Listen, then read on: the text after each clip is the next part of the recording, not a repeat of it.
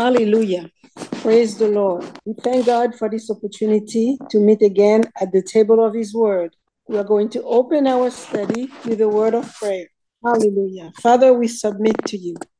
We have our eyes on you, O Lord, and we are listening to you. Lord, we pray that you will give us ears to hear, eyes that see, and hearts that perceive your will for our life. Show us, Lord, the solution to problems and the correction for life and issues that we are facing right now. And because you watch over your word to perform it, we thank you, Lord, that we will all be touched at our point of need, and no one will leave this meeting the same. We give you all glory, all honor, and praise. In Jesus' mighty name, amen. Hallelujah. Well, tonight we are looking into a study which I've entitled, Our Faith Determines Our Victory. Amen. This means that our victory is directly linked to our faith. You see, not only is Jesus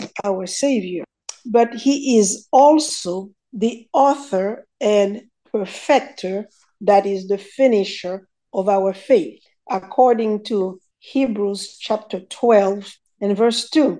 So the faith that Christ started in, He is now perfecting. And this is an important fact, because even if we seek to exercise spiritual authority in prayer, even if we fearlessly continue to persevere, even if we continue forward with motives that are purified by love, the bottom line is that it is the power of faith that undergirds all.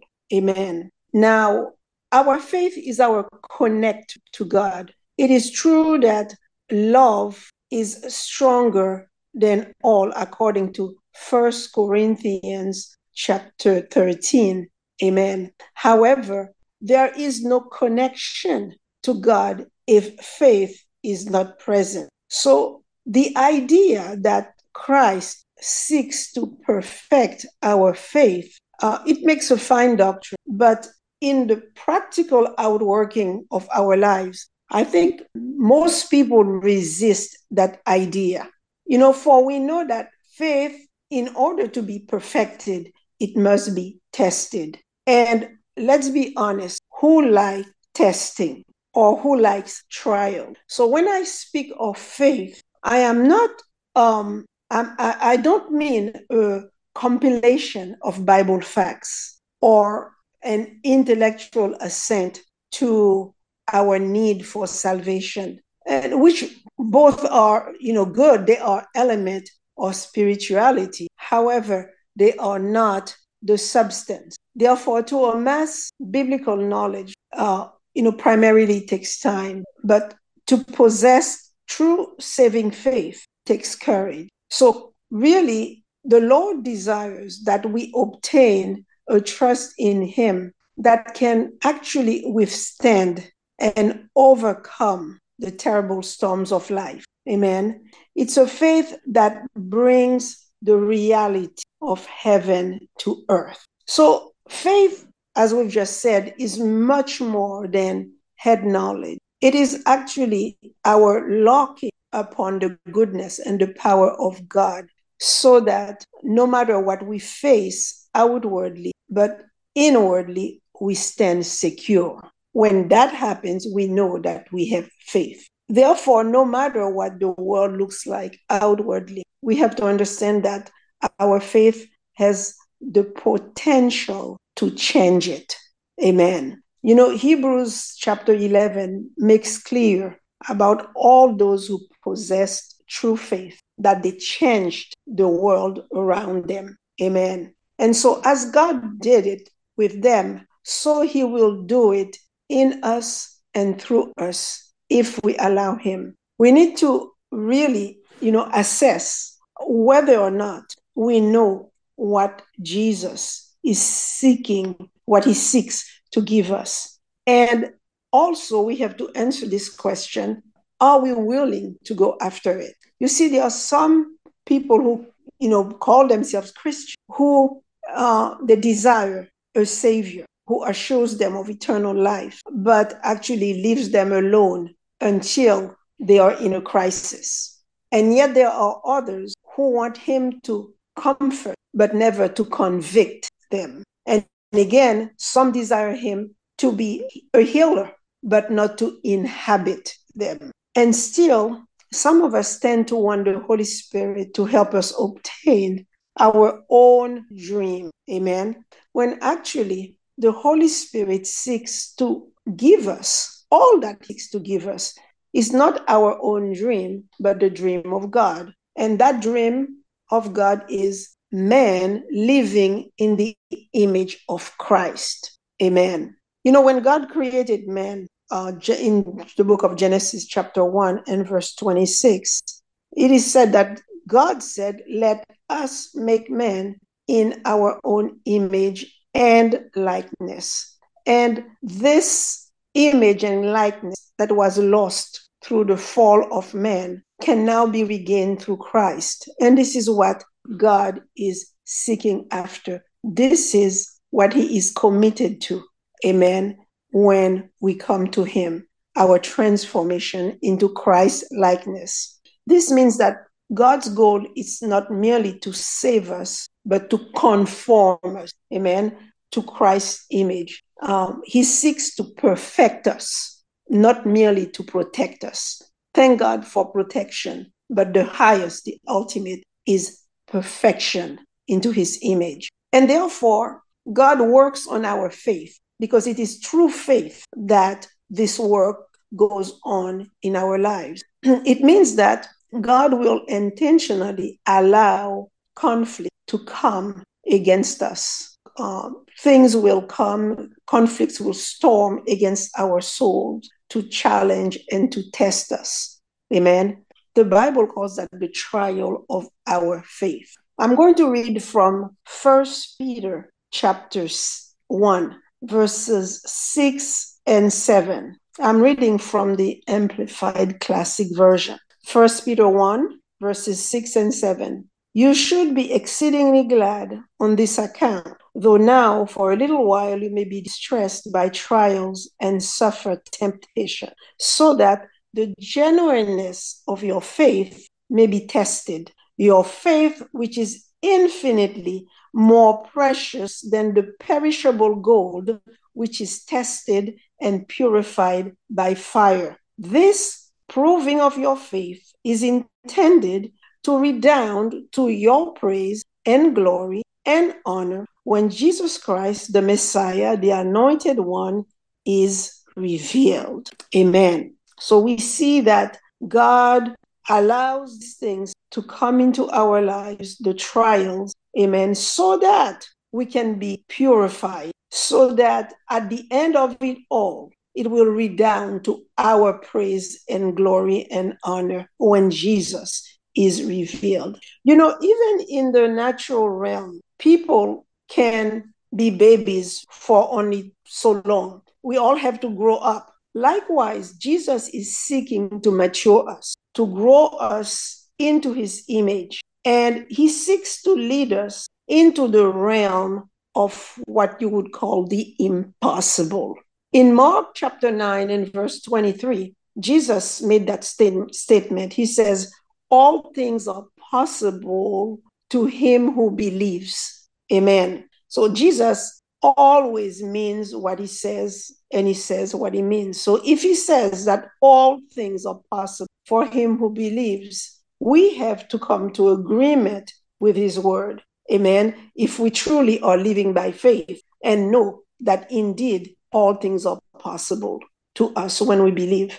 The Bible goes on to say that we can do all things through Christ who strengthens us. So again, this is a matter of faith. Are we going to take God at His word? So, giving our life to Christ does not guarantee us a life free of trouble, but it does empower us to overcome trouble and adversity. That's why the Bible calls the Christian an overcomer. Amen. There must be something to overcome if we are called overcomers. And so what we overcome is, again, what you would call challenges. You would call that trouble. You would call that adversity. In the midst of it all, God will take care of it. But what we need to understand is that He will not do so by putting us in a harmless world that is void of problem. Rather, what He will do is perfect virtue in us. He will perfect moral excellence. He will perfect goodness in us by developing character and requiring faith. Amen. And all of this which creates the abiding place for a life that has been transformed. This is what God is after, this transformation. So we must get used to the idea that the Lord is seeking to perfect us and therefore has to work with our faith, since our faith is our connector to Him. And in order to do that, He will probably set us in some otherwise impossible situation to force us to, or should I say, force our faith to rise up. Sooner or later, we are going to be required to look the impossible straight in the eye and believe God for His power. Amen. Consider, for example, there's an incident in the Bible when Christ sent His disciples on ahead of Him by boat across the Sea of Galilee. And this was right after the miracle of the multiplication of the bread, where Jesus multiplied the bread and the fish, and He fed thousands of people, about 5,000 men plus women and children if they were present. Now, Jesus sent the disciples ahead by boat, but He chose to cross the sea Himself on foot. He decided to wait until a storm was rolling in and there were winds that were contrary, and lots of strong waves. He chose that time to go out and to cross the sea Himself on foot.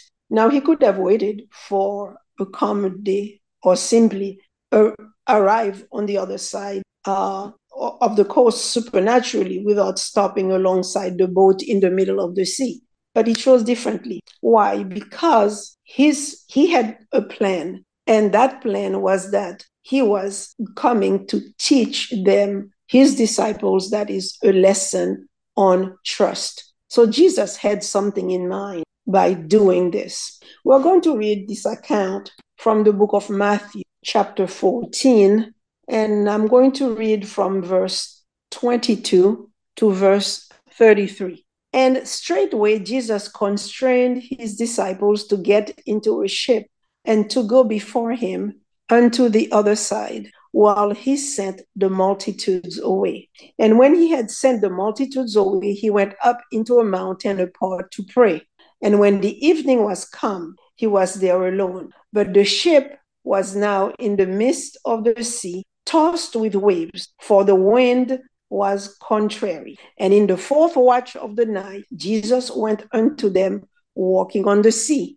And when the disciples saw Him walking on the sea, they were troubled, saying, It is a spirit. And they cried out for fear. But straightway Jesus spake unto them, saying, Be of good cheer, it is I, be not afraid. And Peter answered Him and said, Lord, if it be Thou, bid me come unto Thee on the water.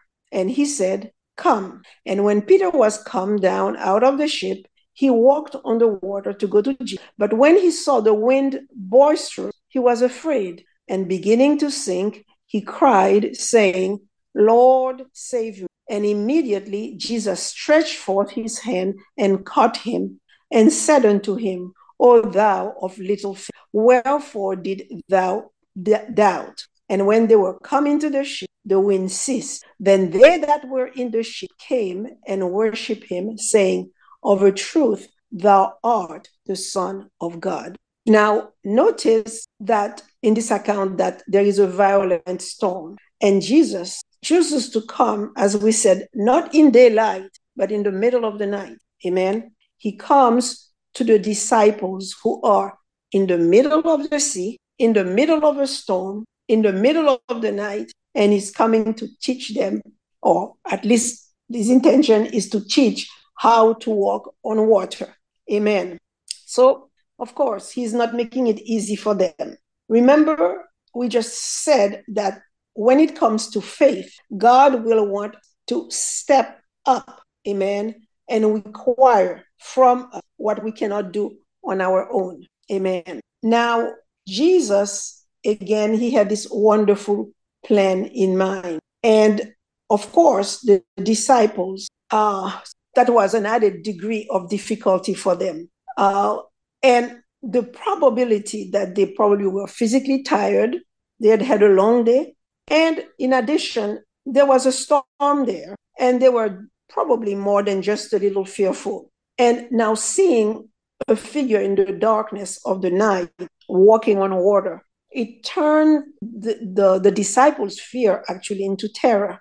And they cried out. They said, "It is a spirit." In other words, they think it's a ghost. But as Jesus approaches the rolling boat, he calls out, he says to them to be of good cheer. He says, it is I, be not afraid. In other words, take courage. It's not me. Do not be afraid. So I believe that a personal, actually practical lesson that we can all learn from this is that Jesus, when he steps in the midst of our storm and he speaks to us and says, "It is I," we have to take it as a call to faith. Amen. Hallelujah. And when he says, "Be not afraid," in other words, take courage, he is calling us to action. Because you see, true faith will always require at some point courage. Amen. So let's notice Peter's reaction. Peter says to the Lord, "Lord, if it is you, command me to come to you on the water." So here is an insight into not only Jesus, but also into Peter's relationship with Jesus. Ever since Peter had known the Lord, Christ had required of him and all the other disciples to do impossible things, such as heal the sick, feed multitude with a lunch pail of food, and to raise the dead. Now, these are not things that anyone or any of them would have thought of before meeting Jesus. Now they were required to walk in a level of faith that they probably didn't think was possible. So over and over, Peter saw Jesus working miracles. Over and over, Jesus had empowered Peter and his disciples to do what they saw that Jesus did. Amen. Jesus would perform miracles and now require of them to go out and do the same. So that night in the boat, when Peter told to the Lord that if it's really the Lord, he says, he was probably thinking, now he's probably going to ask me to do something impossible. So could it be that this is where the idea came to him to ask the Lord, then if truly it is you, and this is what you're doing, you're walking on water, you can cause me to also do the same, because you require that from us. To whatever we see you do, we do it too. So could you say that Peter was showing great discernment that night? However, we see, true to form, Jesus calls to Peter and says, "Come." Now, Peter steps out of the boat, but we need to know that Peter is not about to walk on water, not really. Because when he stepped out of the boat, he was walking on the word that Jesus spoke to him. Jesus said to him, "Come." Amen. So again, having witnessed great miracles, Peter knew that the power to accomplish the impossible resided in Christ's words. And as he stepped out of the boat, it is this supernatural reality upon which he's stepping. Amen. So this is really all about trusting the integrity of Jesus's word or Jesus's command. Amen. So we see Peter stepping on water, one step after the other, and he actually walked on water or on the power of the word that sustained him until the waves grabbed his attention. Amen. The waves were boisterous, and Peter switched his focus and started looking at the waves. And because of that, we know the story tells us that he began to sink. Now, we also see that Jesus reached out, pulled him out, saved him. But notice his word to Peter. He says, "Why did you doubt?" You see, because Jesus, he was seeing the beginning of something great within Peter. And he did not want it to be corrupted, neither by pride or self-pity. Jesus is fully committed to the emerging greatness that he sees in this man. And this greatness is again referring to the full conformity of Peter into Christ's image. So again, this is to remind us that God's goal for each and every one of his children is to become Christ-like. And therefore, he's going to call us to do what naturally we could not do on our own strength. That would be impossible to us, but by faith makes it possible. This means that we will be called to do what we have never done before. And when we take that step of faith, we will see Jesus ahead of us. And it will probably be in some kind of a storm that we are facing. But as we walk that walk, amen, with our eyes steadfast on him, the author and the finisher of our faith, it will be for us the beginning of a miracle that is going to change us, and that God may well use to also to change the world around, because he does intend to use his people to bring about a change in the world. That is why he has left us here. We are on mission here. Amen. You know, in Mark, the book of Mark, chapter 6, also recalls that same story of Peter walking on water. And you know, Jesus first of all walking on water, and then Peter. Now, what I'd like to point out is that in Mark chapter 6, verses 51 and 52, we are going to notice that there is something else that Mark brings into the story. And let me read those two verses, 51 and 52. He says, "And he went up unto them into the ship," meaning Jesus went into the ship, joined the disciples in the ship, "and the wind ceased. And they were sore amazed in themselves beyond measure, and wondered." Verse 52 says, "For they considered not the miracle of the loaves, for their heart was hardened." Amen. Now, what these verses are telling us is that the disciples were amazed beyond measure of all this that they had seen. Why? Because they did not consider the miracles of how Jesus had fed thousands with just 5 loaves of bread and 2 fish. Amen. As we stated earlier, whenever Jesus tells us that, you know, he comes to us and says, "It is I," it is actually a call to faith. Amen. And when he says, "Take courage," it's a call to action. And faith, as we pointed out also, at some point will require courage. So notice that it was after that Jesus says, "It is I, be not afraid," or "take courage," that then Peter said, "Lord, if it is you, command me to come to you on the water." Now, Peter was the only one, if you notice, who was bold enough to ask such a thing. Amen. Because it could be that to some extent, he kept in mind Jesus's miracles more than the other disciples. Notice again that verse 52 said that the reason why they were so amazed and wondered at all that they had seen was because they did not consider the miracle of the loaves, because their heart was hardened. Now, what we need to understand is that oftentimes we, that is believers, the body of Christ, we compare hardness of heart to rebellion. Whenever we hear these words, hardness of heart, or all we can see in front of us is rebellion. But what hardness of heart in its simplest sense means, it's relating more easily to the natural realm than to the supernatural. This means that all of us are hard-hearted to some extent, because we are moved more by than what we are supposed to be. Amen. We're supposed to be people who are moved by what God says more than anything else. And this, I should say, is a reflection of the condition of our heart. Now, think of it. We just read about this account here, but another account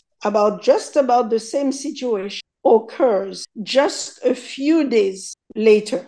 And Jesus used that opportunity to test the disciples, to stir them to act in faith. We see that in Mark chapter 8. Amen. And there were about 4,000 people, the multitude there around Jesus that he taught. And now these people needed to be fed.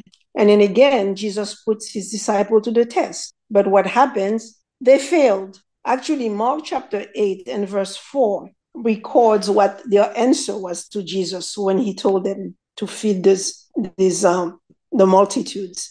Here is their answer in Mark 8 and verse 4.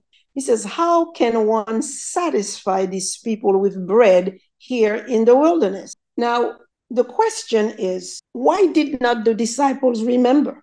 It was just a few days after all these events where they had seen Jesus feed the multitudes, after this demonstration of Jesus walking on water, where they had actually come and they bowed to Jesus and they acknowledged that truly he was the Son of God. But you see, the Word of God told us that there was a situation going on there. Their heart was hardened. And that is what I would like to focus on here for a little bit. The fact that we could not really say that the disciples were rebellious, but yet the Bible tells us that their heart was hardened. You see, the Bible teaches us that when people's heart harden, that they don't reason correctly. Hardness of heart produces what you would call spiritual retardation. And in the book of Job, the Lord speaks to Job about the ostrich. And it's interesting what he says. He says that the ostrich buries her eggs in the sand and then forgets so that they may be stepped on or eaten by wild beasts. And then in verse 16 of Job 39, it goes on to say that it's because the ostrich is hardened against her young. And then the next verse 17, further defines this hardening as, he says, being deprived of wisdom and understanding. Amen. So we see that when our heart is hardened, that we do not reason correctly. Amen. And then also I use the term that hardness of heart produces spiritual retardation. Now, before any of us says, we start thinking of the disciples, wondering why was wrong with them. How could it be that, they were so dumb? I think we should ask ourselves the question, how many times we had a miracle of God happen in our life and we thought, oh, God is so good. He is so great. I'll never doubt God again because I know he can do all things. And then not long after, something else happens, something bad. And then we are thrown totally in. We forget about what God did before.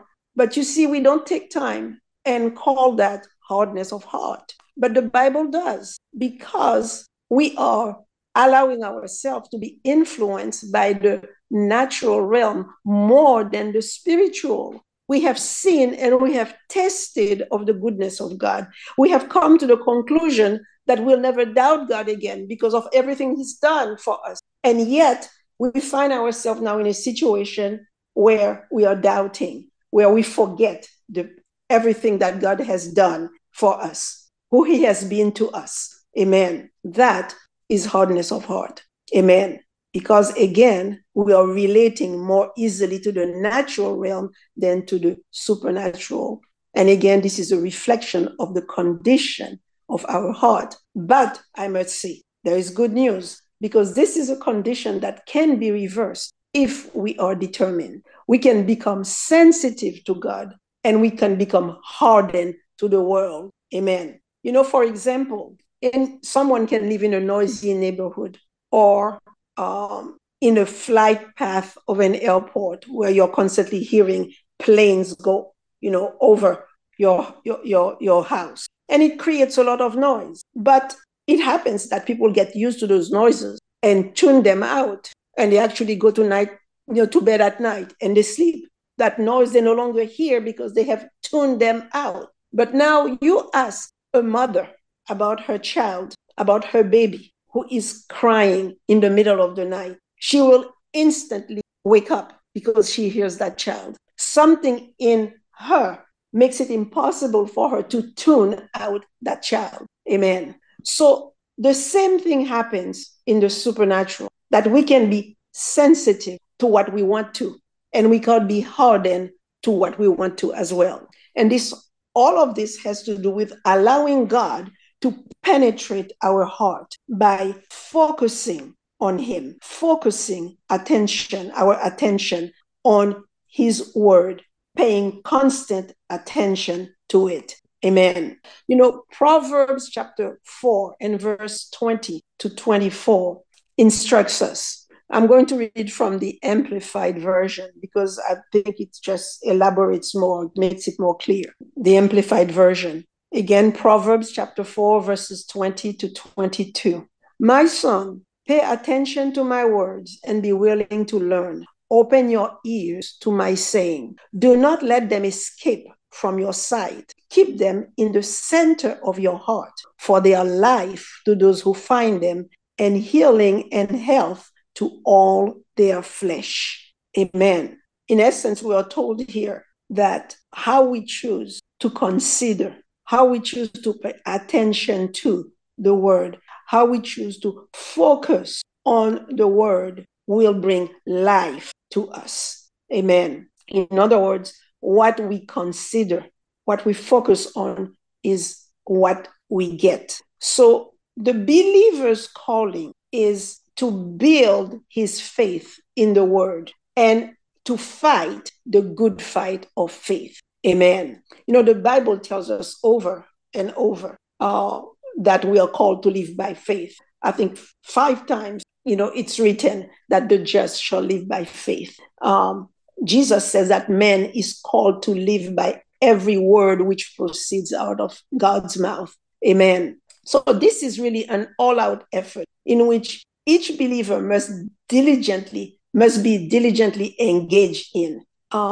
In his letter, for example, to Timothy, we find the Apostle Paul exhorting Timothy to fight the good fight of faith. In 1 Timothy chapter 6 and verse 12, this is where he admonishes Timothy. He says, fight the good fight of faith. Lay hold on eternal life, whereunto thou art also called, and hast professed a good profession before many witnesses. Amen. Now, if we take time to read that whole epistle, we'll find that Timothy was told to fight a good fight and how to fight it. For example, in 1 Timothy chapter 1 and verse 18, Timothy was told to fight a good fight using the prophetic revelations that he had received from God that were spoken over his life through Paul and through other leaders. Let me go ahead and read that passage. 1 Timothy 1 and verse 18. It says, this charge I commit unto thee, son Timothy, according to the prophecies which went before on thee, that thou by them mightest war a good warfare. Amen. So Paul is instructing Timothy on how to fight.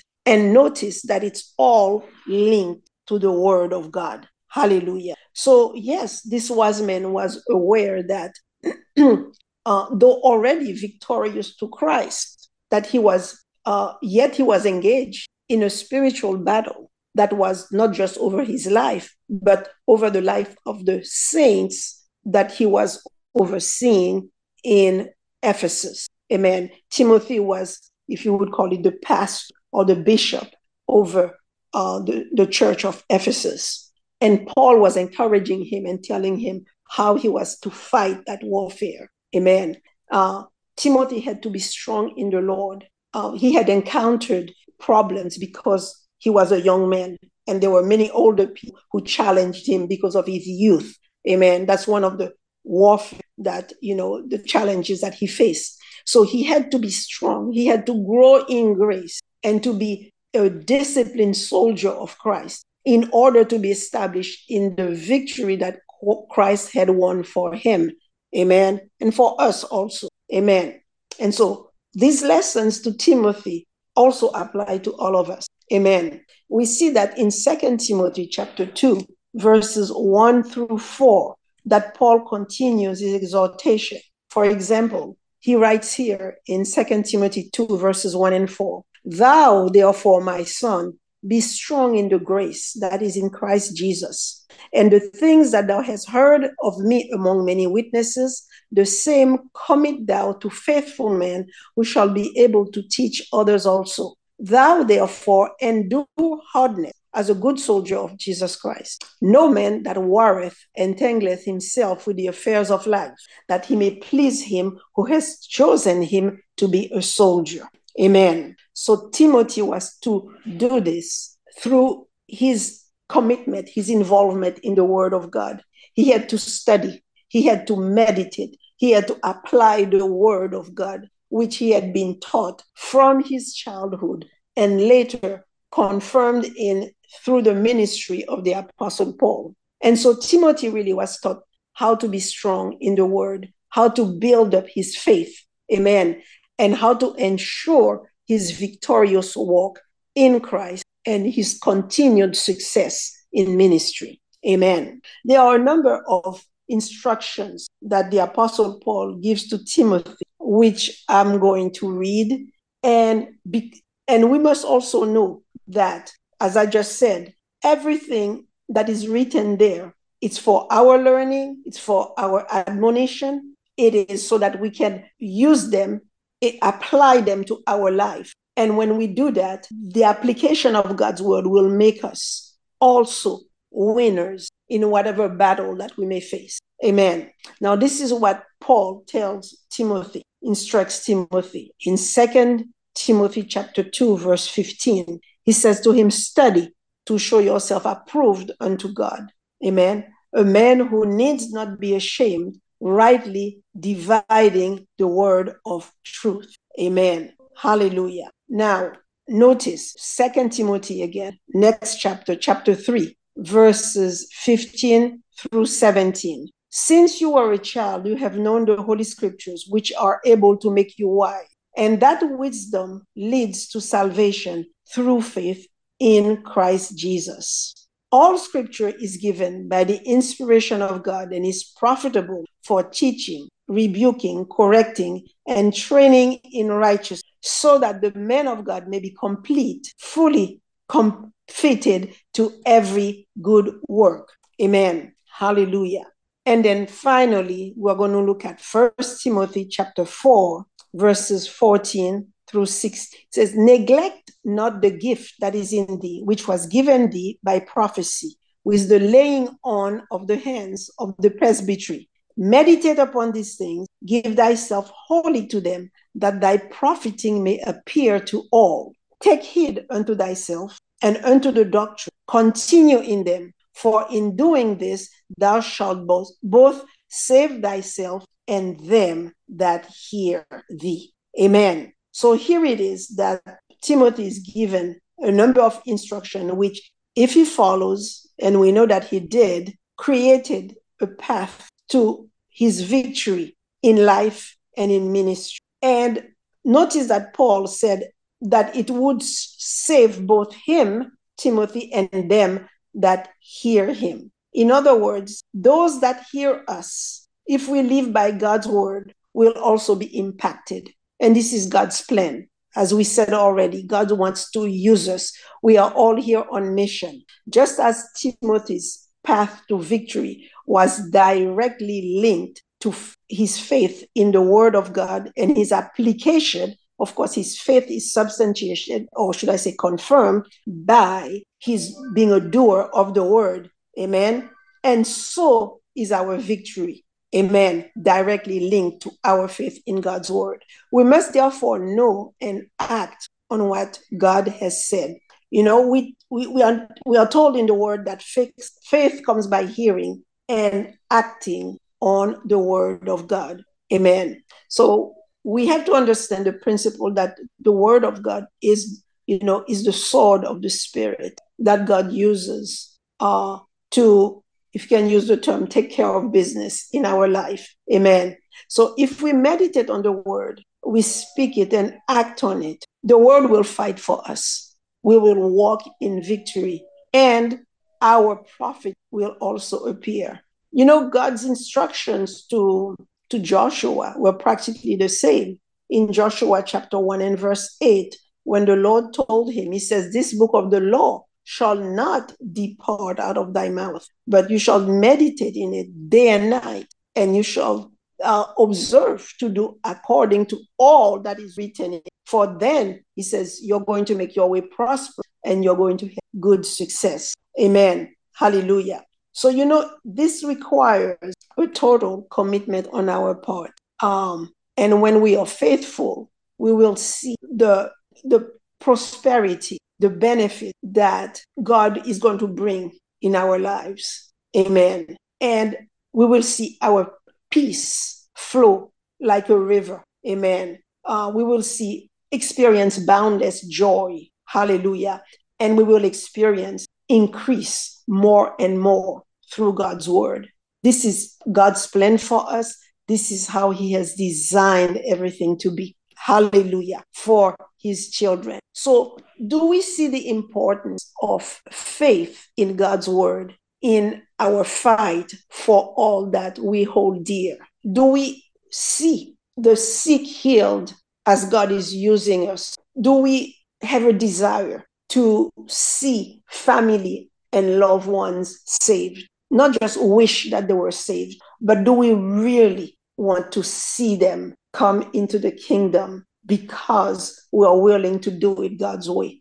Do we desire the world we live in to be transformed? And if we do, then it is time for faith to arise, for us to put our trust in God's goodness and in God's power. God has miracles that he wants to just pour out on his people. Amen. He wants that, they are waiting, these miracles are waiting to happen. Again, Jesus says that all things are possible to him who believes. So we need to move ahead with transforming faith that confirms that all things indeed are possible to the one who believes. So unfortunately, they call themselves believers, but they are pessimistic, or they walk in because of either past experiences or the worsening conditions in the world. But you see, regardless of all of that, God, who is never taken by surprise, has given us his word. And the word teaches us that as long as the true church is still on the earth, there is never going to be a time when transformation of lives is impossible. Amen. His power is still moving to accomplish what is impossible to men, but possible with him. Hallelujah. Actually, Christ warned in Luke chapter 21 and verse 9, for those who are concerned about worsening world condition. This is what Jesus says.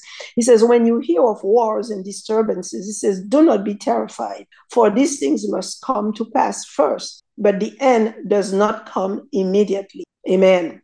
And then he specifically tells us not to be terrified. Therefore, do not submit to the spirit of terror. Have no part in it. Why? Because God has not given us a spirit of fear, but of love, of power, and of a sound mind. Amen. Hallelujah. That's stated in 2 Timothy chapter 1 and verse 7. Amen. God has not given us a spirit of fear, but of power and of love and of a sound. So we must not be terrified or fearful, but believe God for something great, because Jesus himself has left us here and he gave us instruction. He says, occupy until I come. Amen. It's interesting. In Luke chapter 18, Jesus asked a question about him finding faith on earth when he comes back. Regrettably, some, again, who call themselves believers. Well, the word believer means that we are to believe, right? So that's why it is so irony that some take hold of this scripture in Luke 18 and they seek to justify their unbelief, saying that Jesus himself says that faith will cease on earth. Well, no, this is totally erroneous. Jesus' words should not be misconstrued and should not be made a justification for unbelief. Actually, let's go ahead and look at this passage there. It's Luke. Actually, we're going to look at two sets of scriptures. First, Luke 18 and verse 1. And it says, "And he spake a parable unto them to this end, that men ought always to pray and not to faint." So what do we see here? The first verse of Luke 18, that Jesus gives a parable to show his disciples that at all times that they ought to pray and not to lose heart. That's why not faint. Do not lose heart. And at all times you ought to pray. He then encouraged his disciples, saying that God will speedily avenge his elect who cry to him day and night. Amen. Let's see the passage where he says this. Again, Luke 18, go to verse 7 and verse 8. It says, "And shall not God avenge his own elect, which cry day and night unto him, though he bear long with them? I tell you that he will avenge them speedily. Nevertheless, when the Son of Man comes, shall he find faith on earth?" Amen. So we see here that Jesus ends by asking a question, which is really just a question. He's not making a statement of fact. He is asking if you will find faith. And the answer that we give is not theological, but it is personal. It is based on whether we have faith or not. In other words, will we have faith or won't we when he comes back? So the answer is really personal. And that is why if anyone were to answer this question, that, Jesus' question about finding faith when he comes, and that answer is a firm no, what this person is actually saying is that the elect will not have faith at the end of the age. So we must be careful, because justifying unbelief is a deception that will eliminate a person from becoming one of God's elect. You see, we are told right here that the elect have faith. In verse 7 and 8, he says that they cry to God day and night. And what does he do? He answers them speedily. Amen. So we have to be careful what we allow the deception that the enemy wants to throw, on our path, not to receive that deception. Amen. Jesus says that, why do you take the thought saying this or that? So thoughts will come. And yes, Jesus did say, will he find faith on the earth? But he didn't say that there will not be any faith. He's asking a personal question to each and every one of us who reads this word. It's addressed to us so we can go and know what we must do in order to continue to walk in faith. Hallelujah. First of all, we get it, and then we know how to maintain it, and then we learn how to stand on it in order to fight a good warfare, to fight the good fight of faith. So you see, crying to God, as Jesus was just saying here, that they cry to him day and night. It's speaking both about faith and about prayer. We can't be about praying if we don't really believe. There are those who pray and discern no evidence in their spirit that God has heard them or that they will answer. But they are still going on this exercise. It's almost like a ritual with no faith, no confidence. But they talk to God. They are unloading their problem so that they can temporarily feel better. But their faith is not activated and they don't expect any change. However, this is not what God has for his church. Jesus, his will is that we develop faith that will bring the reality of heaven on earth. He taught his disciples to pray. He says, "Thy will be done on earth as in heaven." So this is what God wants for his people. And it should also be our expectation. Amen. And if our faith is not at the level it should be, then we must go back to the drawing board. We must go back to the word. Faith comes by hearing, and hearing by the word of God. Hallelujah. We know again that faith does not come intellectually by just, reading the Bible, but by actually hearing in the core of our heart what Christ is promising to us as his followers. And until we have that revelation, that knowing that I've heard from God, we must go back to the drawing board. We must keep studying. We must keep meditating. Amen. We must ask God for revelation. The Apostle Paul prayed for the church of Ephesus that the Lord will give them a spirit of wisdom and understanding in the knowledge of him, that the eyes of their understanding may be enlightened. Amen. We must pray prayers like this over our lives. Amen. As we remain in the word and allow God to reveal himself to us. He says that all things are possible to him who believes. Amen. And he also said that faith in him is so powerful that it can move mountains. Amen. Hallelujah. We're going to close by reading these two verses, which I just paraphrased there. The first one is Mark 9:23, which we again quoted earlier. And then we are going to read Mark 11 and verse 23. Amen.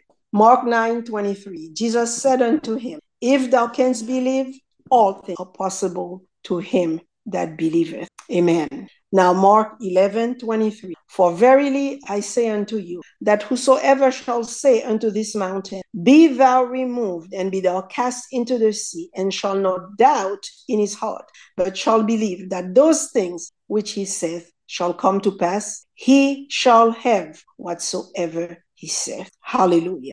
Hallelujah. Father, we thank you, O Lord, for moving in our midst by your Spirit today and teaching us about the authority, the supremacy of your eternal word to help us walk in victory. Lord, we thank you that we understand that what we truly believe will master our lives. It is you, Lord, who created all things by your word. It is you who by your incorruptible seed of the word have caused us to be born again. And now we are commanded to live by every word that proceeds out of your mouth. So, Lord, we rejoice at your desire to operate your life in us and cause us to experience you in every area of our life. We thank you, Lord, for more grace to grow in faith so that your word will be reproduced in us and bring us to a place